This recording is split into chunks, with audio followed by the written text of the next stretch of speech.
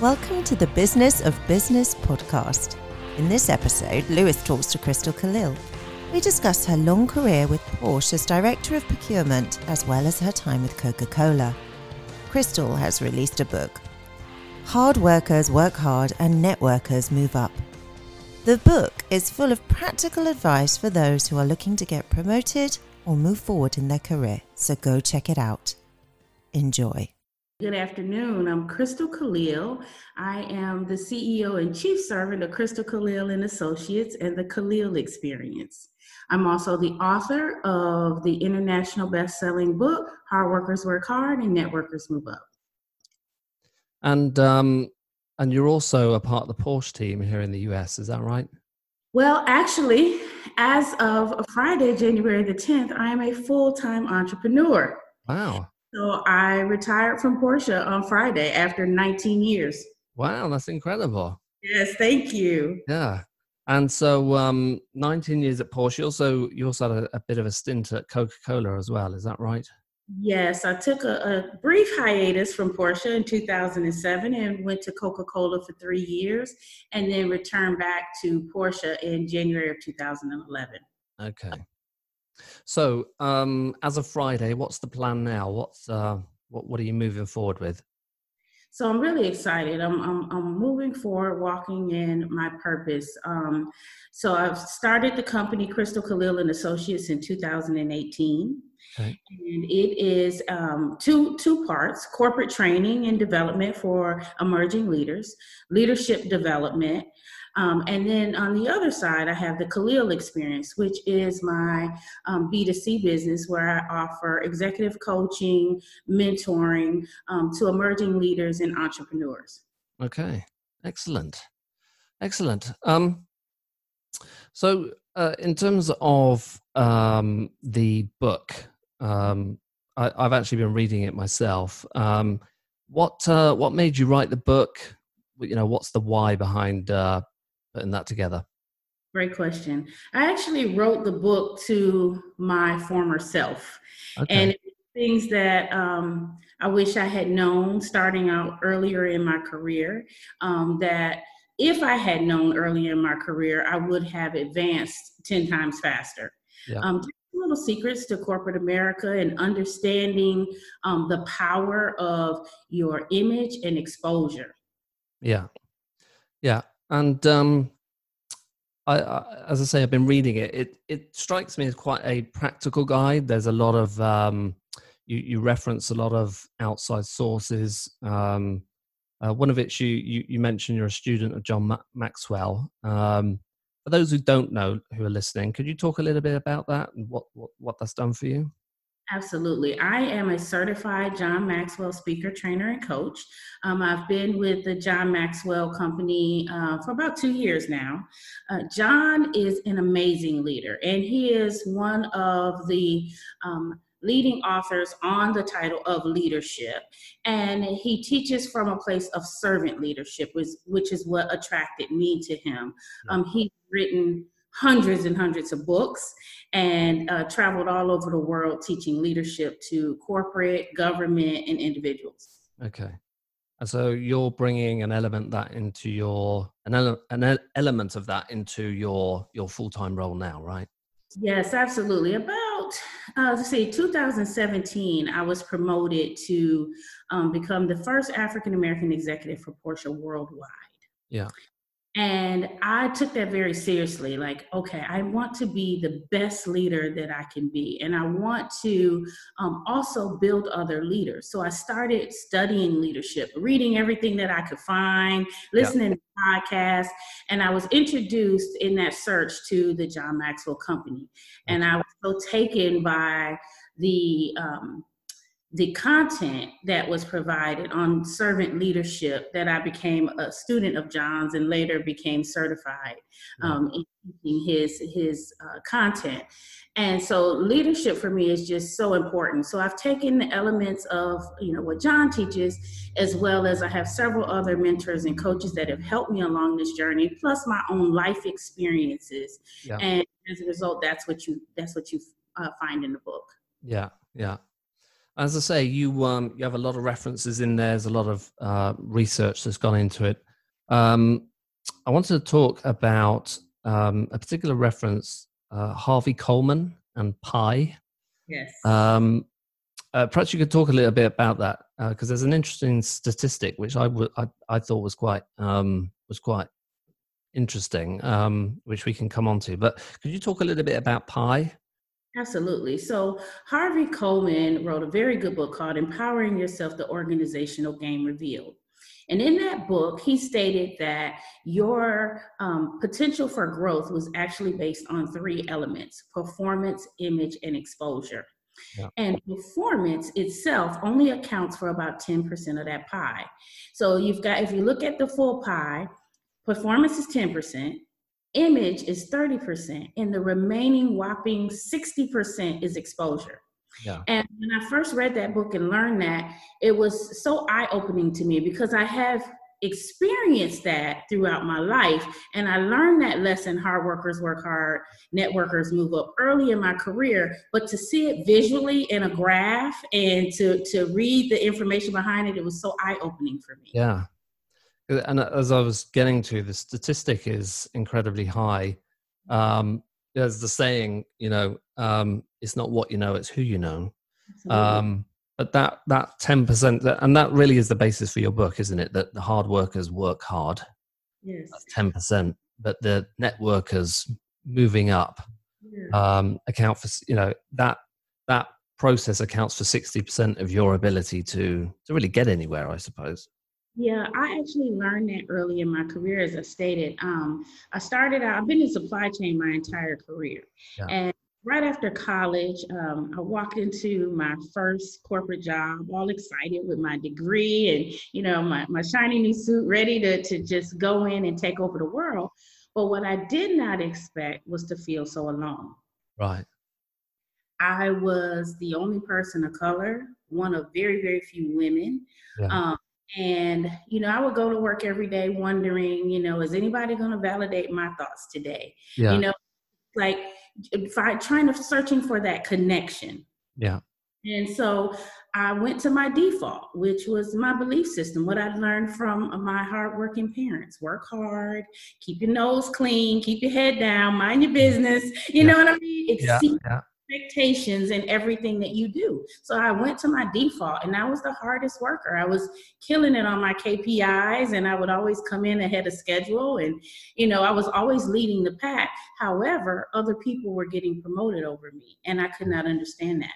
Yeah. And so I approached my director and in frustration and ready to leave, and I told him, I just didn't understand that. And he shared with me that he agreed. I was hardest worker. I was, really doing well and exceeding performance. However, he said, people are hired, fired, promoted, and demoted over drinks, golf, the water cooler conversations, lunch. And he's like, you don't build connections. And at that time, I didn't understand that. It was like, I was frustrated. I was pissed. Like, you mean to tell me all this hard work and, it's never going to get me anywhere. But when I went home and I thought about it and I reflected on what he told me, I realized that he was right. And the one common element for the people that were climbing the corporate ladder a lot faster than me was that they were great networkers. They made connections. They built relationships. And I wasn't doing that. I was going to work, doing my job, and going home every day and not concerned with the exposure of it. And honestly, I could not change it at that corporation. Because when I tried to come out of my box and get out of my comfort zone, it was uncomfortable for me and it was uncomfortable for everybody around me. Right. So I left that organization. And when I left, my mantra became hard workers work hard and networkers move up. And I've incorporated that into my everyday career since, and I have seen tremendous growth from it. Yeah. And to some degree, you're trying to pass that down, I guess. Absolutely. To 100% extent, I'm trying to pass that down. I'm sharing that with people because what I found is I'm not unique in that experience and in that belief system that, we have to work twice as hard to get half. You got to keep your head down, your nose clean, go to work, do your job. I'm not unique in that. And so when I found that, I've mentored for years at Porsche, and a lot of my mentees, I was finding they had a very similar experience, because a lot of us are first generation professionals, first generation college students, right? And we weren't raised with the privilege to understand the power of networking. Yeah. Yeah. So I have made that my goal to share in my new business, in my book, in my future books, make sure that people understand the power of exposure. Because if you're the hardest worker, but nobody knows it, what difference does it make? Yeah. If the best business in the world or best idea, but nobody knows about it, what difference can you make? Yeah. So going back to your discussions with that director, would you recommend that people be bold who identify as having that same feeling right now, that they're stuck in a job, they've not gotten anywhere, they feel not necessarily entitled, but maybe they feel like that they should have gone forward by now, they've worked hard, etc.? How would you kind of recommend they go about doing that? What was the conversation like, and how should somebody else approach that with their boss or director? That's a great question. And really, like I said in the book, it starts with you looking inward, because it's based on your own belief system. And, we have to increase our lid to get to the next level. You only know what you know, and you don't know what you don't know, right? So you have to look inwards and figure out, how did I get here? And if you draw out that pie, what percentage of your pie is performance versus image versus exposure? So early in my career, if I'd have drawn my pie, it was about 80% performance. Yeah. 80% performance and very little exposure in image. And so draw out your pie and figure out, where are you lacking? And the other key thing that my conclusion, on top of what Harvey Coleman in his research approved, is the pie is very delicate. You have to find a balance, right? So you can be overexposed. Yeah. You can be underexposed. Your image can be overexposed or underexposed. So it's very delicate, because there are some people that all they do is network, but their work does not back up the networking, right? Yeah. And so there's another title for those types of people. Yeah. Or you're getting a lot of exposure, but it's negative exposure. It's not positive exposure. So you have to be very careful with that pie and those elements of the pie. So the first thing I would tell you to do is look at, what does your pie look like today? Yep. And figure that out. The other thing I've tied together in the book is I learned a lifelong lesson probably in my transition between Coca Cola and Porsche. I had a job offer from another company here in Atlanta. I was not looking for a job at the time. The recruiter found me on LinkedIn and heard, it's a small network of people in supply chain, heard great things about me. And they contacted me. I interviewed for the job. I turned down the first offer because it was about the same as what I was making at Coca Cola. Yeah. And then they made a counter offer to me. And it was much better, better benefits, everything. So I went into my director's office to resign from Coca Cola. And she asked me to give her a minute. She asked me to, give her some time, not to accept the offer just yet. Yeah. And later that day, the VP of our department came to my office. And he said, "Crystal, I hear you have a dilemma." And I'm like, "Yes." And, I immediately start apologizing. I wasn't looking for a job. And he's like, "Well, let me explain something to you." And he drew on a piece of paper the 9 grid that I have in my book. Yeah. And he explained to me that if the y-axis is your potential and the x-axis is your performance, right? Everybody is placed somewhere on that grid during the annual review process. And the high performers with high potential are the superstars. Those are the people that the organization is looking to promote and looking for immediate growth because they see the potential in those individuals. And he explained to me that I was one of those superstars. Yeah.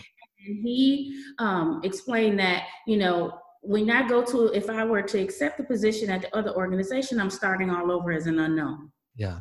At Coca Cola, I had been identified as a superstar, and he wrote a number on a piece of paper and slid it across the desk to me and said, "If you accept this, the negotiations are effectively ended. I will not go back and forth with the other organization, but realize you're still a superstar here. At the new organization, you have to prove yourself." Yeah. And I accepted the counter. And when I went to decline the other company, they came back with a third offer, even better. But I declined because my integrity was worth more than the additional compensation. Yeah. And I decided to stay at Coca Cola. The very next day, Porsche called. And I was like, "Hey, I told you I wouldn't go back. I wouldn't take the other offer, but I wasn't expecting this blessing." So I did end up going back to Porsche. And once I became a leader at Porsche, we followed the same process with the 9 grid. Yeah. I thought that was so interesting to me. And then being the head of procurement, I'm also responsible for HR procurement. So I got involved in the SHRM and the organization for HR. And I learned that this is a common practice amongst organizations to evaluate talent based on the 9 grid. Yeah. But whoever shares, from a leadership standpoint, whoever shares that information with their employees? Yeah, not a lot.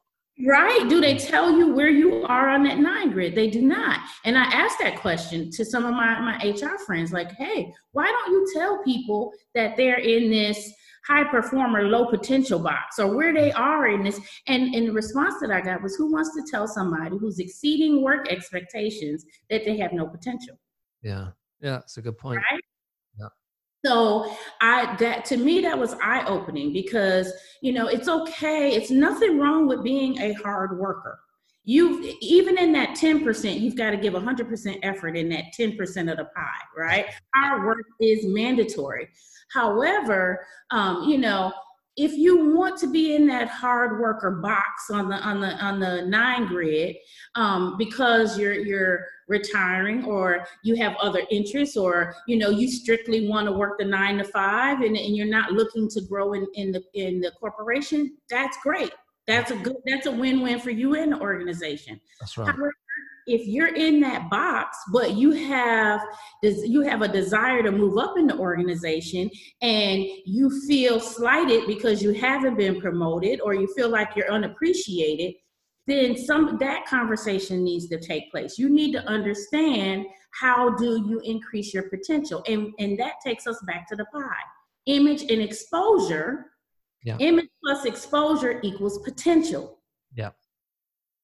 Yeah. And so you have to understand that and put those elements together to increase your potential in the organization. Yeah.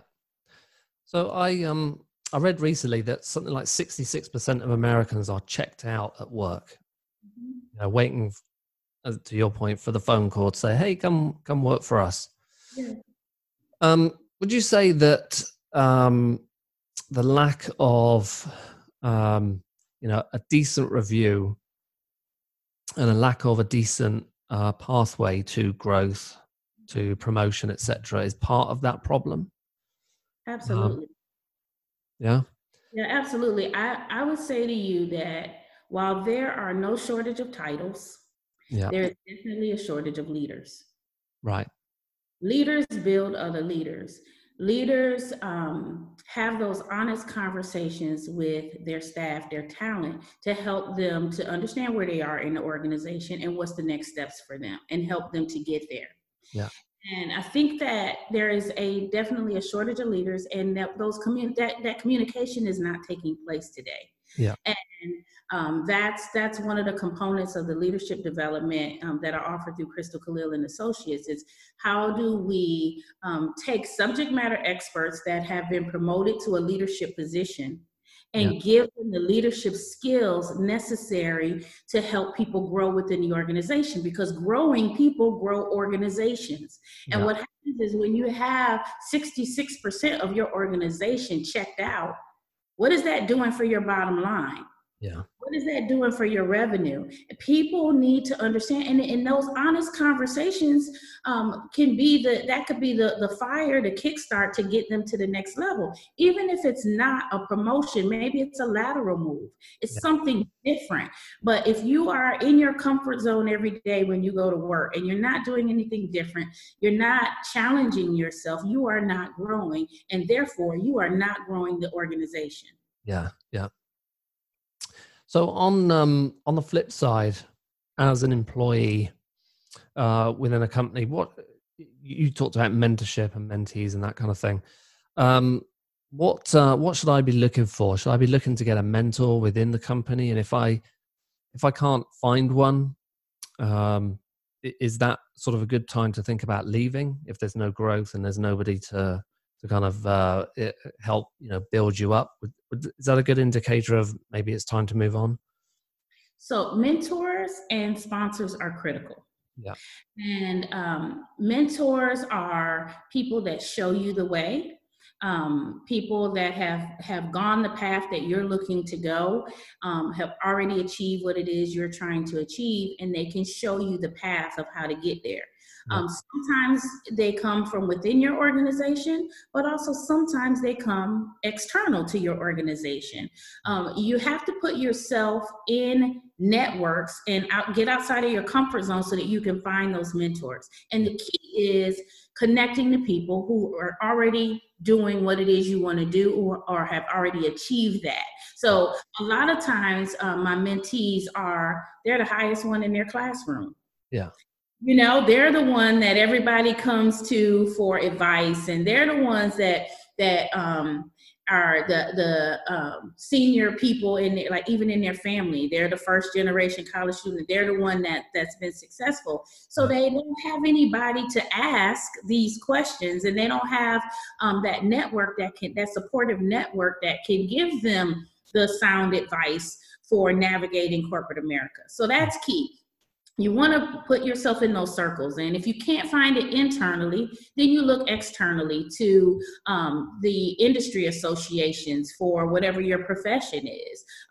Meetup groups, you get out there and put yourself in position to find those mentors that can show you the way. Yeah. The other key is sponsorship. Sponsors speak for you when you're not in the room. Right. They are the influencers within the organization. And it is very easy to spot those people because they're the ones that are moving up through the organization. They're the ones that are making change, and you can see that they have influence, right? So I have never had anyone turn me down when I've reached out to them and just say, hey, can I have 15, 30 minutes of your time so I can learn more about you and how you navigated, through corporate America. And just sit down and talk with you. People love to talk about themselves. Yeah. People love themselves, right? Yeah. So those are the people you want to connect with and build a relationship. The important part about that is being authentic and transparent. A lot of times people are, we're guarded. It's uncomfortable for us to have those conversations, but you can find common ground with anybody if you're just authentic and transparent, because we all have the same basic needs, right? And so if you just talk to people from a humble, honest place, transparent place, you can build a connection. And that person may not be your mentor, but they may be the person that can tap you on the shoulder for an opportunity when it comes up in the organization. Yeah. They may be the person that's sitting in the boardroom when your name comes up, and they can say something kind about you, or they can say something, inspirational. So you want to build those sponsors internally and externally as well, because they may be the ones tapping you from another organization to come for an opportunity. Yeah. You that's a great sort of segue, because in your book you talk about the tap, and I hadn't really thought about this. But what you really suggest is that if you're not getting tapped on the shoulder to say, hey, why don't you apply for this role over there or apply for that job, then there's something missing, right? That's really what you're getting to, is that in as much as you can apply for a job, having somebody say, I'm kind of recommending you, or I'm pushing you to at least try, that you're missing out on something. Absolutely. We've all met the serial applicants, right? People who apply for everything. And sometimes you wonder, what is it that they really want to do? But they really want to grow. And so they're just applying and applying for all different types of positions. Yeah. And when I have the opportunity to mentor those people, what I explain to them is, if you're in an organization, particularly in your department, and a position becomes available, if your boss or another leader or influencer in the organization is not tapping you on the shoulder saying, hey, did you see that opening? Are you interested? I think you'd be great for that job, that position. It's likely not yours. Right. Because every time a position is posted, the leader either has an idea who they want in that position, or they know that they want somebody external, they need new blood, or whatever the case may be, right? They have an idea. And if you are a high potential employee, you don't necessarily have to be the most qualified employee. Because it's aptitude and attitude, and those with high potential can be trained to do anything from a standpoint of growth. So you may not have to check off every single line item on that job description to get that opportunity if you have high potential. Yeah. So it's important to build those relationships and those sponsors, again, that will tap you on the shoulder when an opportunity is available. And that's so. Yeah. And I think you raise a point there, because I think that's also important for females. Research showed that females are far less likely to apply for a job if they don't feel they meet 100% of the requirements, whereas males will, and on average through research, show that they will tend to apply even though maybe they're 75-80% of the way there. So you're pushing for more of an approach of if you feel the job is right and you've had that tap to go for it, right? Absolutely, go for it. And for me, one of the things that I explain to my mentees is it's more about leadership than it is qualifications. Yeah. It's more about potential than it is qualifications, because again, you don't have to be the most qualified if you have the right potential. How is it that CEOs go from company to company, industry to industry? Right? They don't know everything they go from oil and gas to food and drug. Right?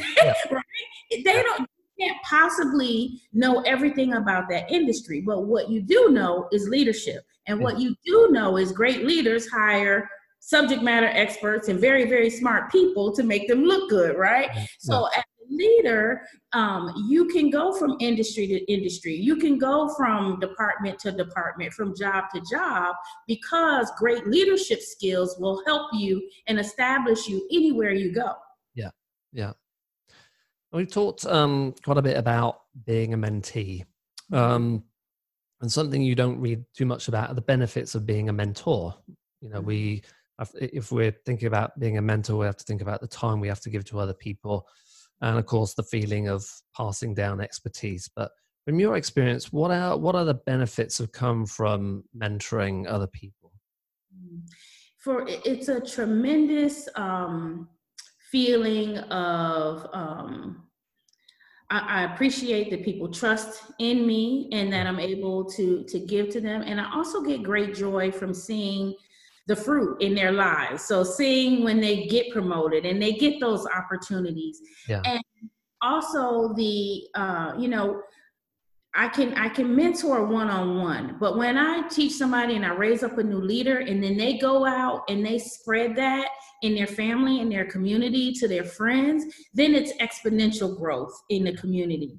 And, we have especially, people of color, women, we have a lot of ground to make up, right? Yeah. To get to the point where we are adequately represented in these executive leadership positions, because the higher you go, the thinner it gets when it comes to the population of people of color and women. Yeah. So I get a tremendous amount of excitement and joy when I see people flourish and take the information that I'm sharing with them and put it into action in their lives, and then become the leader that then gives back, pay it forward to the next group. So it's very rewarding and satisfying for me personally. Yeah. You mentioned, minorities being a female. What's that been like for you over the last, 19 years plus? About 30 years in corporate Yeah. America. I have consistently been either the only person of color, the only woman, sometimes the only American at the table, right? Yeah. And so much so that I've not noticed it over time. It just became the norm. Yeah. Yeah. And it's sometimes intimidating. Sometimes it's hard to break into the good old boy network. Yeah. It's difficult, and you have to find your allies. And I have had some amazing men that have sponsored me and mentored me and gave me the opportunity to sit at the table. And Yeah. I also had to challenge myself to be confident enough to speak up in those rooms, Right. because it's very, very difficult. When you don't feel that you are part of the in crowd sometimes, you know what I mean? To have the courage to stand up, have the courage to say what's right, to be heard at the table. So it has been a challenge, but it's a rewarding challenge. Yeah. Do you feel over the last 30 years things are improving for females and people of color overall? Or do you think not a lot of, would you say not a lot of progress, or where would you say we are? I would say that we have made some progress, but unfortunately not the progress that I would like to see. The numbers still don't reflect Right. that, if you look at the population as a whole, it does not match what you see in the ranks of corporate America. It just does not match. And I think that as women and people of color, we really need to do more to encourage one another, inspire. Once you open the door, hold that door open for those coming behind you. And that's very important to me. I feel I achieved certain rank within the organization. I made sure my door was always open to anybody who wanted to talk to me or get feedback from me. So I think that's important for us to do. And recently I heard a survey that 92 out of 95 women were asked to take a survey, and the question was, if you could pick a man or a woman for your next boss in your next assignment, what would you choose? 92 out of 95 women selected a man. Right. Which blew my mind. Yeah. And so what that says to me, if we won't even choose one another, how can we expect men to choose us? Yeah. That's a good So point. we have to work on making sure that we are better leaders and we are courageous and bold enough to pay it forward and build other leaders behind us and help them to grow within the organization. Yeah. Because at the end of last year, California had passed legislation that required, was it at least one female on the board? There was a big rush to employ females. So we have at one end, we have government trying to almost enforce better diversity, but that doesn't always work when it comes to building culture and that kind of thing, having something forced upon you. So you raised some good points there about raising each other up. I guess that brings me on to a little bit about culture, because you mentioned earlier about authenticity and being your best self and that kind of thing. Some people might be sat there thinking, well, that's great, but in my office, there's politics. And I'm sure you've experienced that over the last 30 years. Absolutely. How does somebody navigate being their true self with playing the game? You mentioned the boys club, that kind of thing. And how have you kind of gone through that over the last 3 decades? So it's important to note that, I've heard so many of my mentees, complain about the culture, right? Yeah. But we have to understand that the culture is made of the people. The people build the culture. The company is just a mythical thing on paper, right? The culture belongs to the people. The people create the culture. So you have to be responsible for the part you play in building the culture, right? Yeah. And make sure that, you are challenging yourself to be a part of the solution, be the change that you want to see. Yeah. and showing up every day in your best self.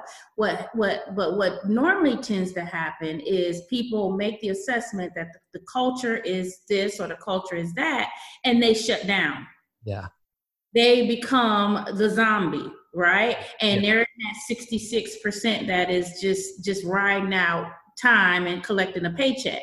Yeah. And you have, if you're going to be in an organization and you want to grow, and you personally want to grow, and you want to see that company grow, it's important that you become a problem solver. You become a part of the solution. Yeah. And when you show up and be your best self, things start to happen, things start to align, opportunities start to show up, and you start to figure out that people are just people. You know, people are just people. Get to know them. I remember early in my career at Porsche, I had a colleague that I was working with, and he was very hard for me to get to know, like a tough nut to crack. He wasn't mean, but he just was kind of standoffish. And we were on a project together.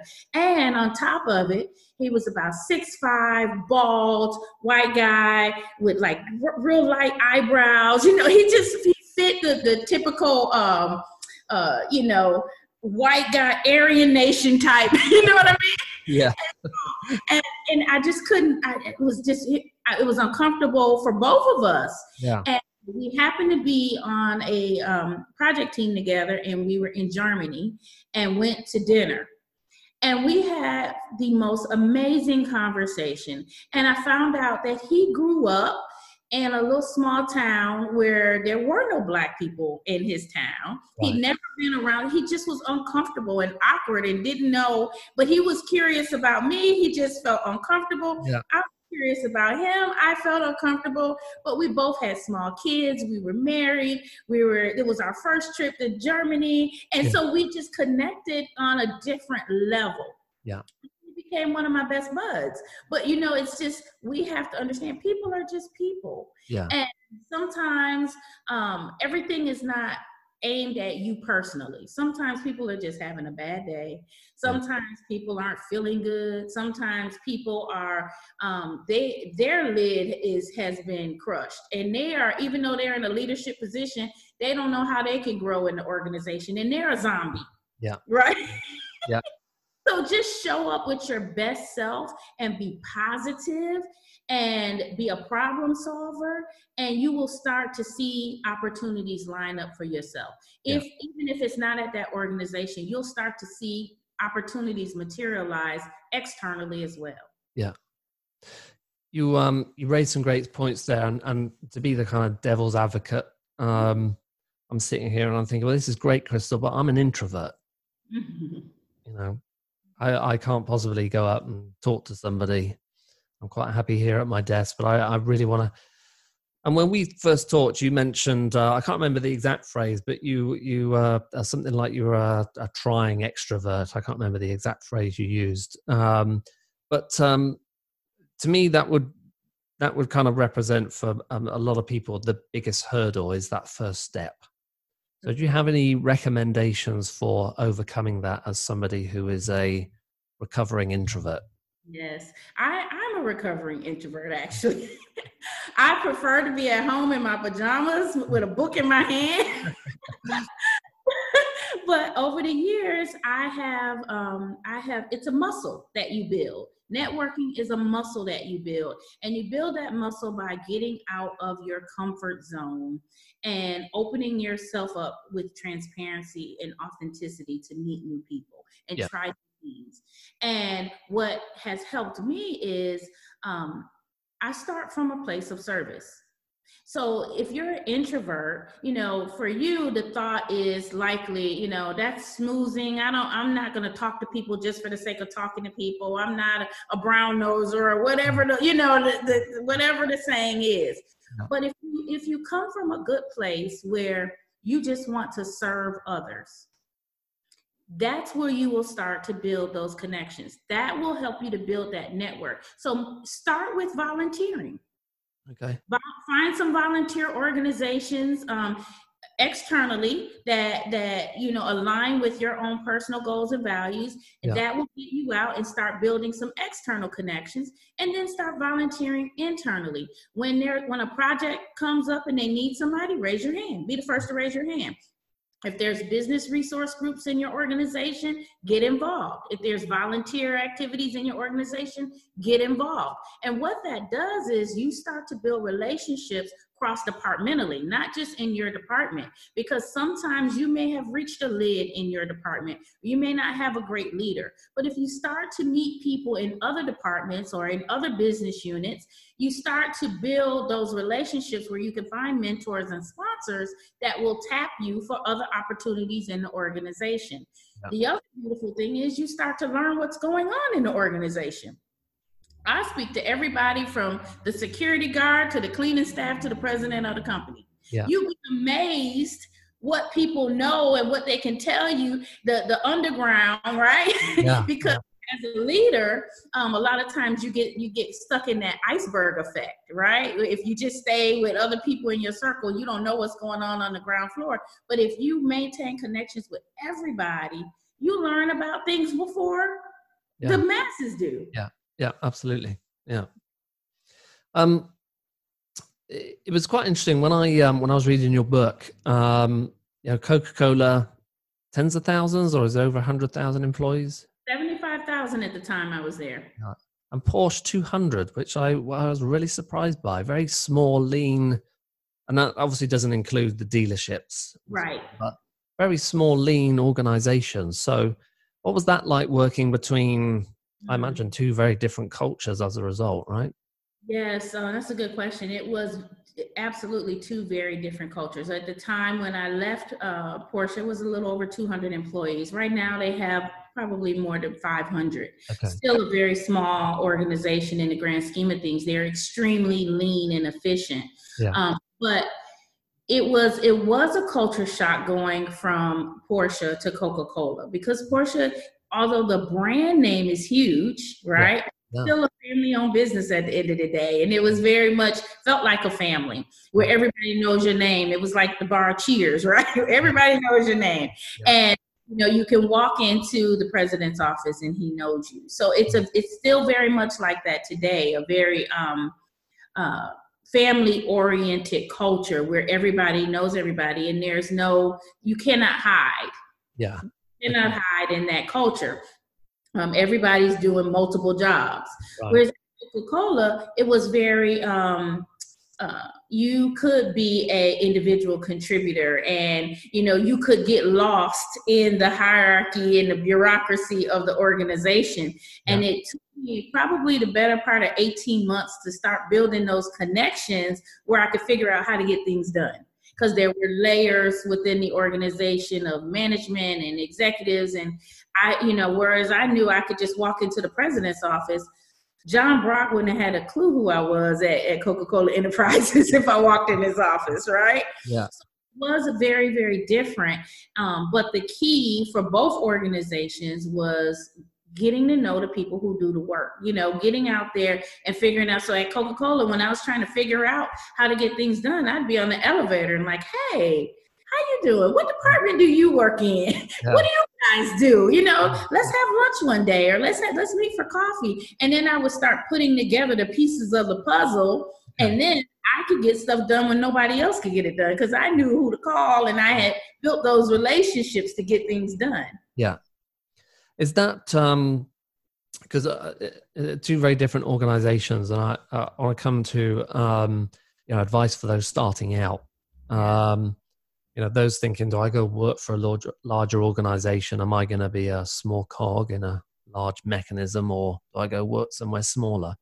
What advice would you give for somebody considering that, and what would prepare them for working in both those environments?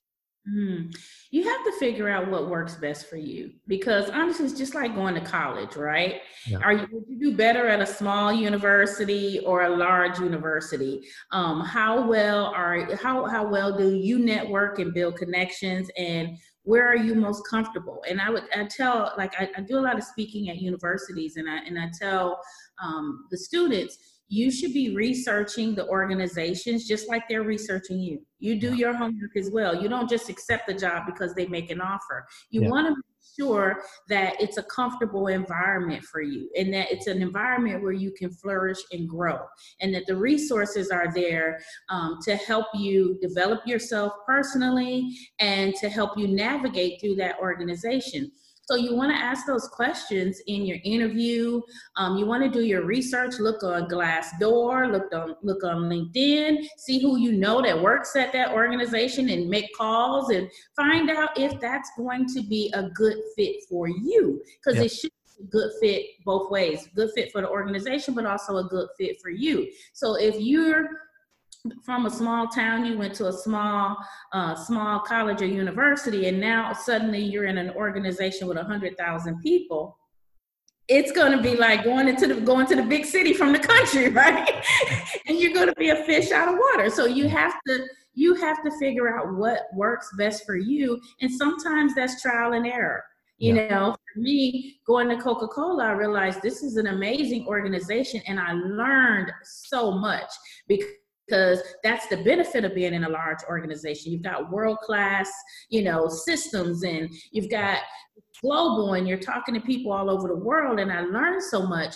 But I felt like that wasn't the best environment for me personally to flourish and grow. I feel better in a smaller environment. Okay. Yeah, thanks for answering that one. I want to come back to pie for a second, because we didn't touch too much on image. Oh, yeah. There's always a lot of debate about image, particularly, as you mentioned in the book, about things like how we dress and how we present ourselves. Always a controversial subject. In Silicon Valley, where I was living close to for a while, the culture there, flip-flops, t-shirts, skateboards, that kind of thing. And obviously in other organizations, the suit, that kind of thing. And always a lot of backwards and forwards in the press about, how we present ourselves and how that ultimately presents the company. You bring up an interesting subject, though, about an avatar or avatar. Mm-hmm. Can you touch on that a little bit? Because I'll let you speak on it, but I found that quite interesting. Yeah, so every company has its own image, right? Yep. And what I recommend is that you create an avatar for the company that you work for. So for example, for me, Porsche is sophisticated, it's innovative, it's got clean lines, it's very professional, it's luxury, right? Yep. So for me, if I were to dress Porsche, she'd be very sleek. She'd have on a designer suit, right? She'd have on nice frame glasses. She'd be well put together. Yeah. So with that image being my avatar of Porsche, that's how I show up to Porsche every day. Yeah.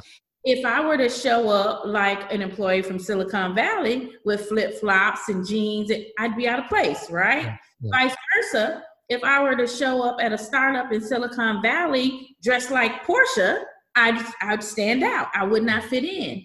Yeah. So one of the things that I mentor the students in is, make sure you understand the image of that organization, and that's part of your research. Will you fit in there? Particularly for people of color, right? So some of my students go to historically Black college and universities, and you're taught to have all this pride in who you are, and you've got your hair, you might have a big afro, or your braids or whatever, and you want to go and work for a big firm that may be very, very traditional, and and they don't want to give up themselves. So one of the things I say to them is, as long as you are working for someone else, you have to play that game. Right. You have to be a part of that culture. You have to fit in. You definitely cannot get in the door being revolutionary. Right. You've got to get in the door. You've got to build trust before you can start bringing your whole self to the office, right? Yeah. And so you've got to play the game to get in the door. If you don't want to, if you want to be uniquely you and everything, then start your own business. Yeah. Then perhaps you have an innovative or entrepreneurial spirit. So start your own business where you can show up as yourself, uniquely you. There's nothing wrong with that either. But understand, every company has their own culture. They have their own image. And if you want to be a part of that, you have to assimilate to a certain degree. And then once you get in, then once you build trust, it's okay. And, a few years ago at Porsche, I was going through change. And I cut my hair off into a mohawk and dyed it red. I read that bit. I was going to ask you, but I thought I'll wait for you to bring it up. I dyed my hair red and cut it into a mohawk. I was going through a midlife crisis or something. But while, they were very tolerant with me, I knew it didn't fit the corporate culture, but they also knew me. And they knew the quality of work that I produced, and they knew who I was, and I had trust within the organization. So they didn't hold it against me. But when I was ready to go to the next level in my career, I knew I had to come back and be a little bit more conservative, because I would be externally representing Porsche in the community, and Porsche has a look. Yeah. Excellent. I want to round out by coming back to the book and some of the things that you're now doing. As I say, in the book, it's very practical. So I think at the end of each chapter, I'm not sure if it's all of them, but you have almost like a questionnaire. I'd call it like a self-audit. Yes. I'll let you explain, but I would think that's probably a good place to start, is to audit yourself, right? Absolutely. So can you just talk a bit about some of those questionnaires and really what you're trying to achieve by getting people to go through them? Yes, so there's a graph in the book that I call the cycle of growth, right? And it starts with understanding who you are. And like I said, the only person that you can change is yourself, right? So you have to do that self-audit, and that's exactly what the questions are designed for, to help you do a self-audit. And it's interesting, I've received so much feedback on the book, fantastic feedback. But one of the things is there are people that tell me, I just can't answer those questions. Right. I read the questions and I get stuck, and I'm like, wow, it's been eye-opening for me. But I would tell them, that means you need to spend some time reflecting on that. You really need to think about that, because we become drones over time, right? Like you said, the zombies. And the questions are designed to make you sit down and really think, how did I get here? And take responsibility for where you are today, and what do you need to do to have a better tomorrow, right? And so that's what each question, it takes you through the cycle of growth. The book takes you through the cycle of growth. You first do that examination of, how did I get here? What did I learn as a child from my parents, right? What did I learn from my circle of influence up to the age of 12?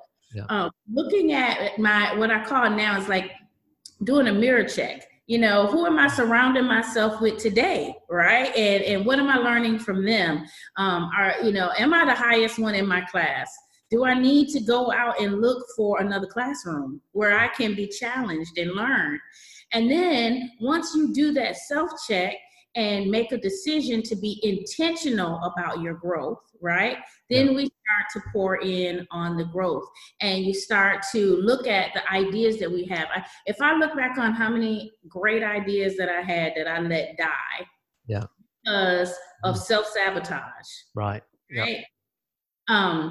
Because that's what happens when we start having these great ideas and we start being intentional about our growth. Self-sabotage kicks in, because your mind is like an autopilot, and its goal is to keep you safe. So it will lie to you, it will scare you, it will do whatever it can to get you to come back to your comfort zone every day where you're just a zombie, right? So, we self-sabotage, but then also we get sabotaged by our circle, by the people we surround ourselves with, because we typically surround ourselves with people that have similar belief systems. Right. And so, they want the best for you, or they care for you. They judge you, or they provide advice based on their own limiting beliefs and thoughts. And so that sabotage. And so the questions in the book there are to help you to realize that sabotage, recognize it for what it is, and push past it. Because when you know better, you have the opportunity to take the actions to do better. Now, we don't always do that, but we have the opportunity to take actions to do better. And that requires discipline to push through, even when you're failing, even when you don't know what the end result is going to be. You know, I'm also a recovering perfectionist. So even when you don't have all the answers, you have to keep moving forward. So it's designed to help you along that path, that cycle of growth, to actually push through that terrifying place in life that we all encounter when you're growing. Yeah. The difference between successful and unsuccessful people are the successful people push through that terror barrier every day.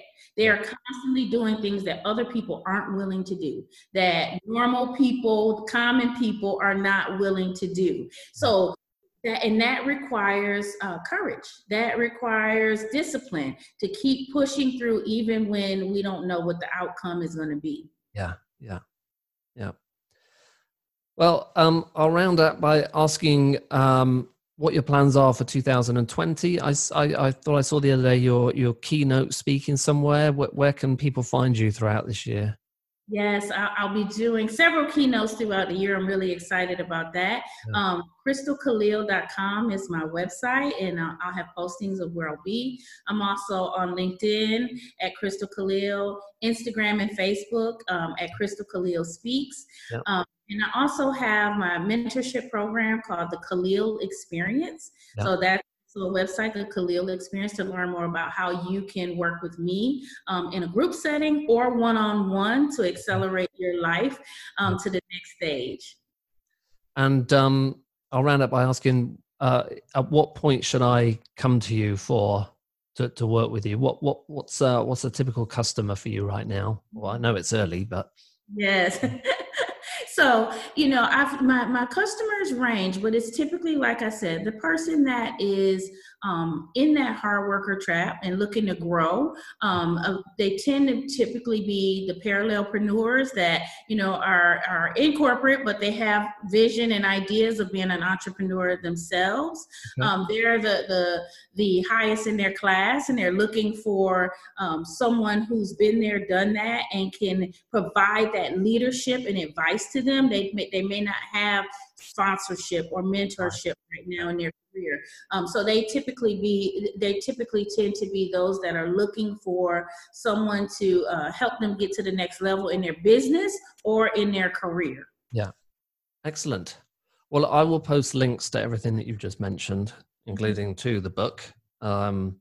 Again, thank you for the book. I did genuinely enjoy reading it, and I got quite a bit out of it, which thankfully we've been able to talk about today. So yeah, it was a surprise. I didn't realize you left Porsche, but I wish you all the best in this new endeavor, and maybe we can get back together sometime in the future and see how it's going. But apart from that, I want to thank you very much for taking the time to speak to me today.